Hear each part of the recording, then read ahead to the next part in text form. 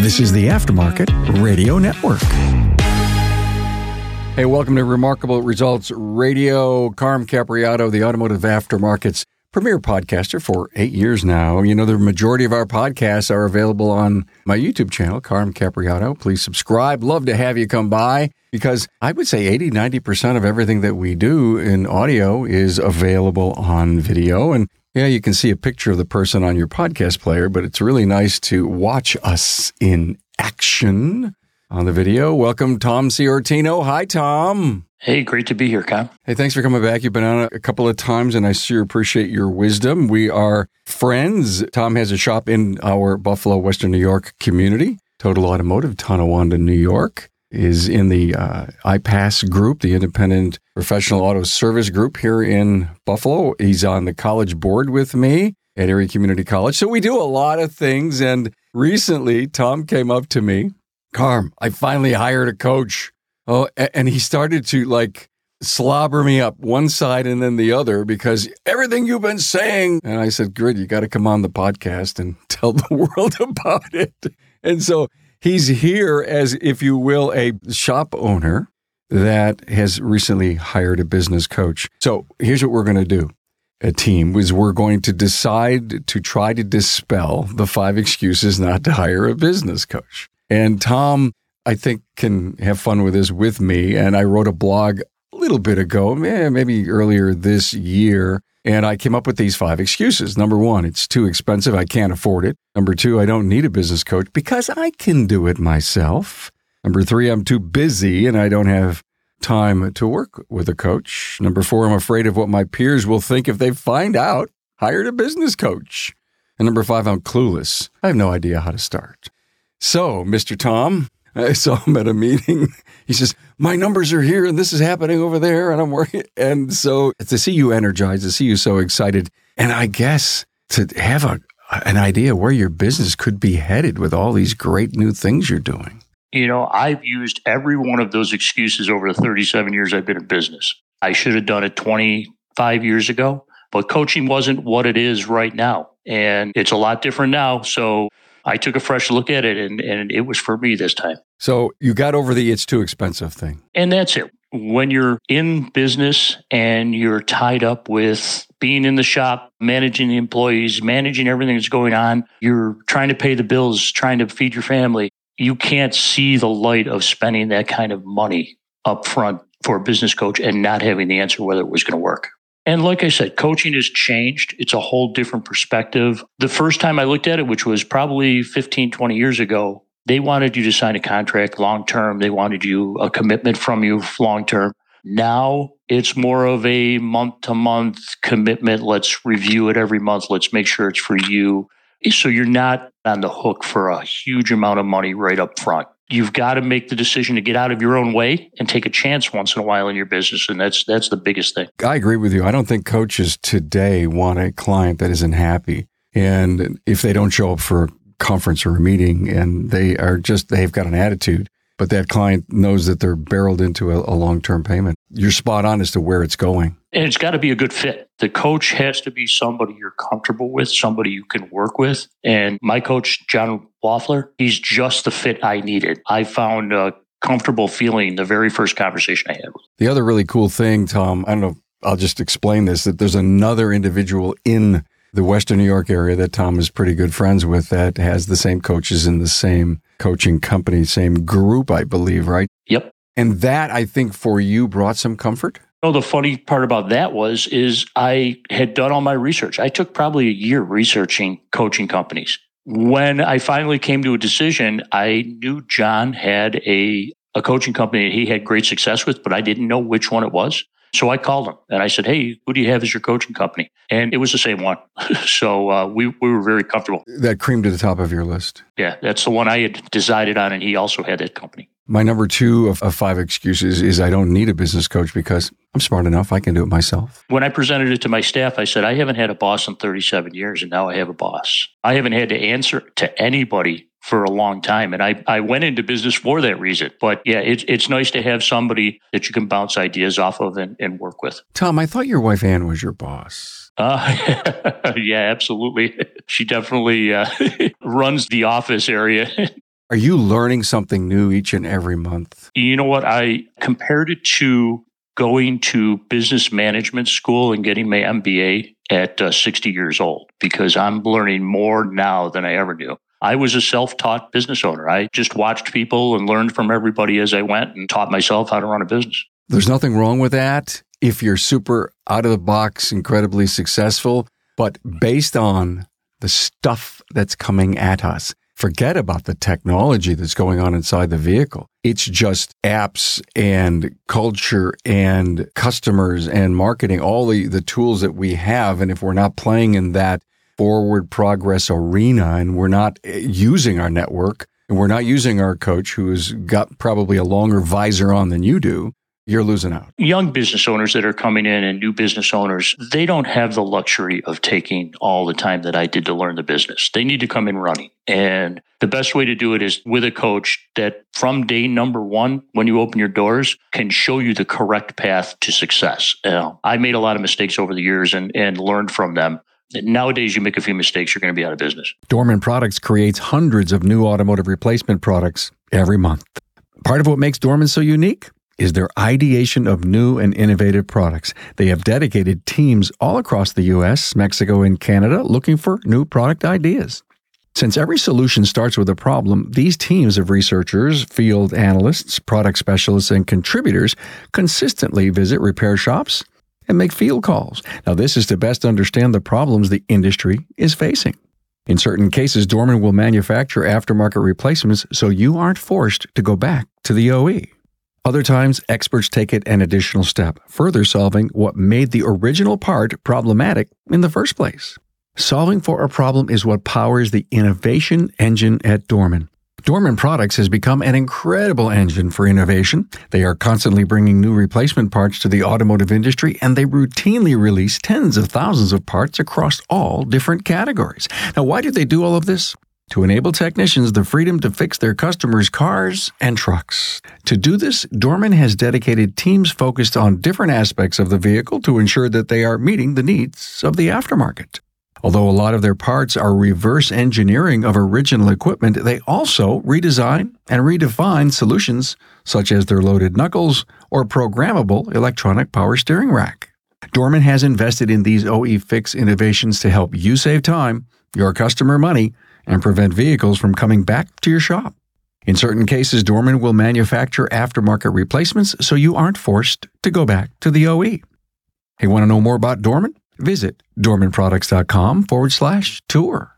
You know, I don't want to call your 37 years of hard knocks learning being stubborn, but let's say for 28 to 29 years of that, the coaching industry wasn't as solid as it is today, isn't as good as it is today. So there really wasn't a lot of resources to go to. There were a few, but not a lot, not as abundant as we are today. So there's nothing wrong with where you are because you finally said, hey, look, I need to do this. So many young people, Tom, that I continue to talk to, hear from, have on the show, aren't waiting around. I mean, I believe they've done the research and it says, hey, I don't know what I don't know, so I need to get some help. And I think our industry is going to be so much better for it in the future. Oh, absolutely. And the amount of wealth and knowledge that's out there with all the coaches, no matter who you pick, the coaches are phenomenal. They've done all the research. You don't have to reinvent the wheel. You just go ahead and learn from them. And you're not going to like every idea they give you. We'll talk and I'll say, oh, that doesn't fit my business. And you pick and choose and you use the ones that are going to be a good fit for your business. And you got to make sure your staff's on board. That's one of the biggest things that I'm working with is bringing my staff along and showing them the light down the road. And is that a bigger challenge than you thought? No, actually it wasn't.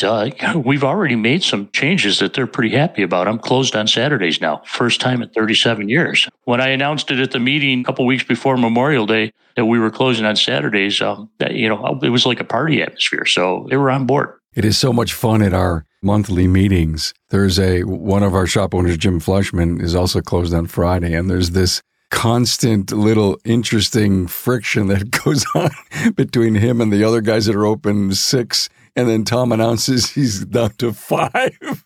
And so it's friendly friction, and it's showing everyone else that Tom has some stones. You know what? You don't know what you don't know, and you don't know if you don't try it. So when I presented it to my staff, I said, hey, the ball's in your court. If we can make this work and be productive in 5 days, I'm all on it. So they know that the changes we're making are for the future. And if they can still produce and increase on 5 days, well, then we're good with it. You made them whole on their payroll? You showed them a way? Yeah, exactly. Actually, the way it worked out, they actually wound up with extra overtime throughout the week because they're working full shifts now instead of a 6-hour shift. As you were managing your payroll. I see. Yeah, it actually turned out in their favor as a pay increase.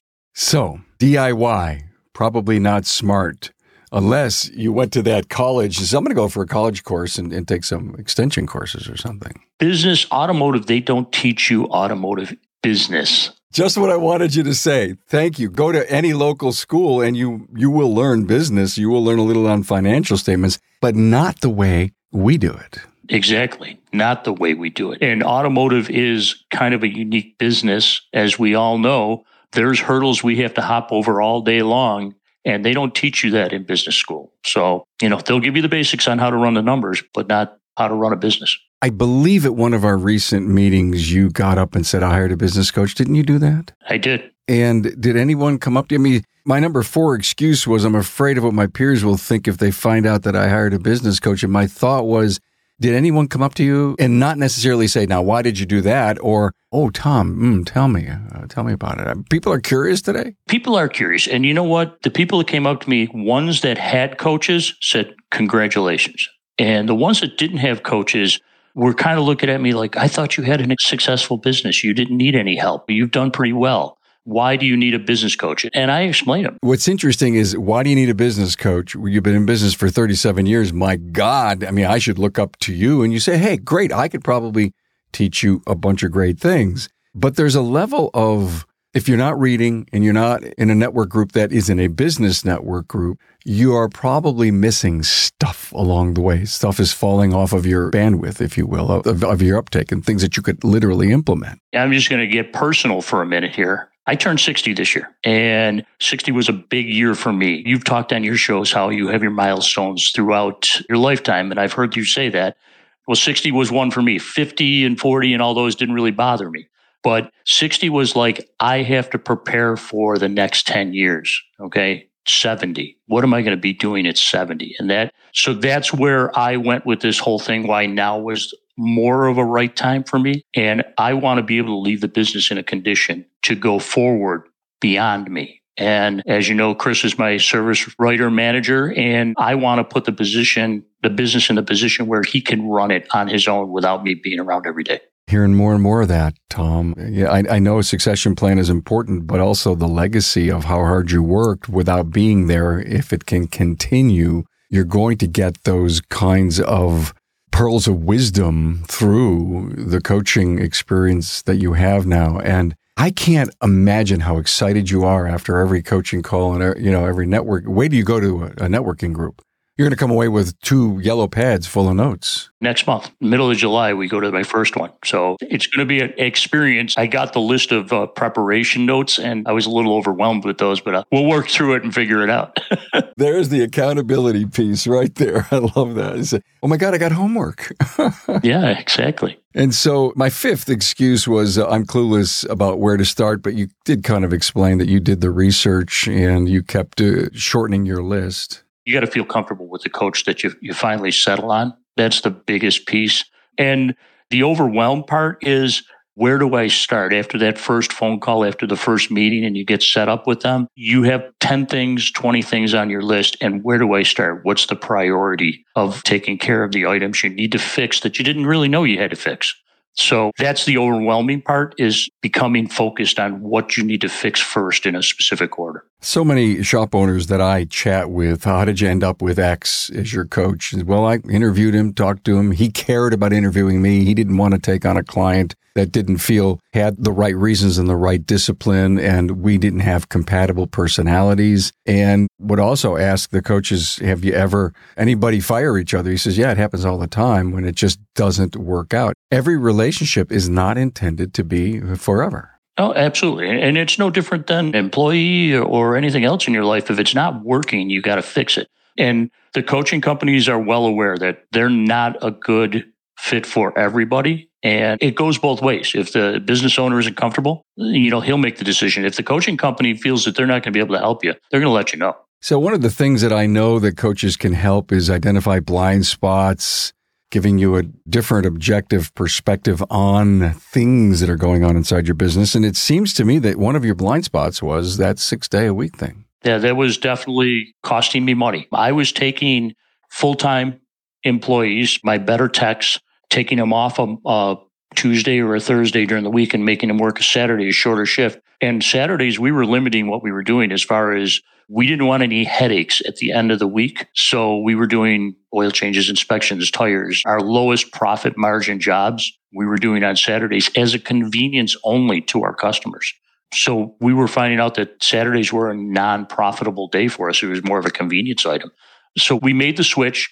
And you always have those few customers that are Saturday regulars. And when we explained it to them, they understood. They're like, thanks, have a good life. Enjoy your weekends now. So what are you doing on Saturdays? Are you working on the classic cars in the barn? We're figuring out, I got a lot of property. So, it takes a lot to maintain this place out here. You probably, live maybe 8 miles from me, right? Yeah, just as they say, over the hill. Yeah, he lives over the hill. We live out in God's country, and beautiful, beautiful piece of property. So when you spoke to your coach, how soon into this relationship did he say, or did you ask, listen, let's take a look at my top line and how we can grow sales and how we can be more productive with the cars that we have? The very first thing that he identified, he has never seen my shop. He's never been in my shop. He just knows what he knows from talking to me, looking at my website and looking at my numbers. The first thing he told me was to limit my schedule, slow down.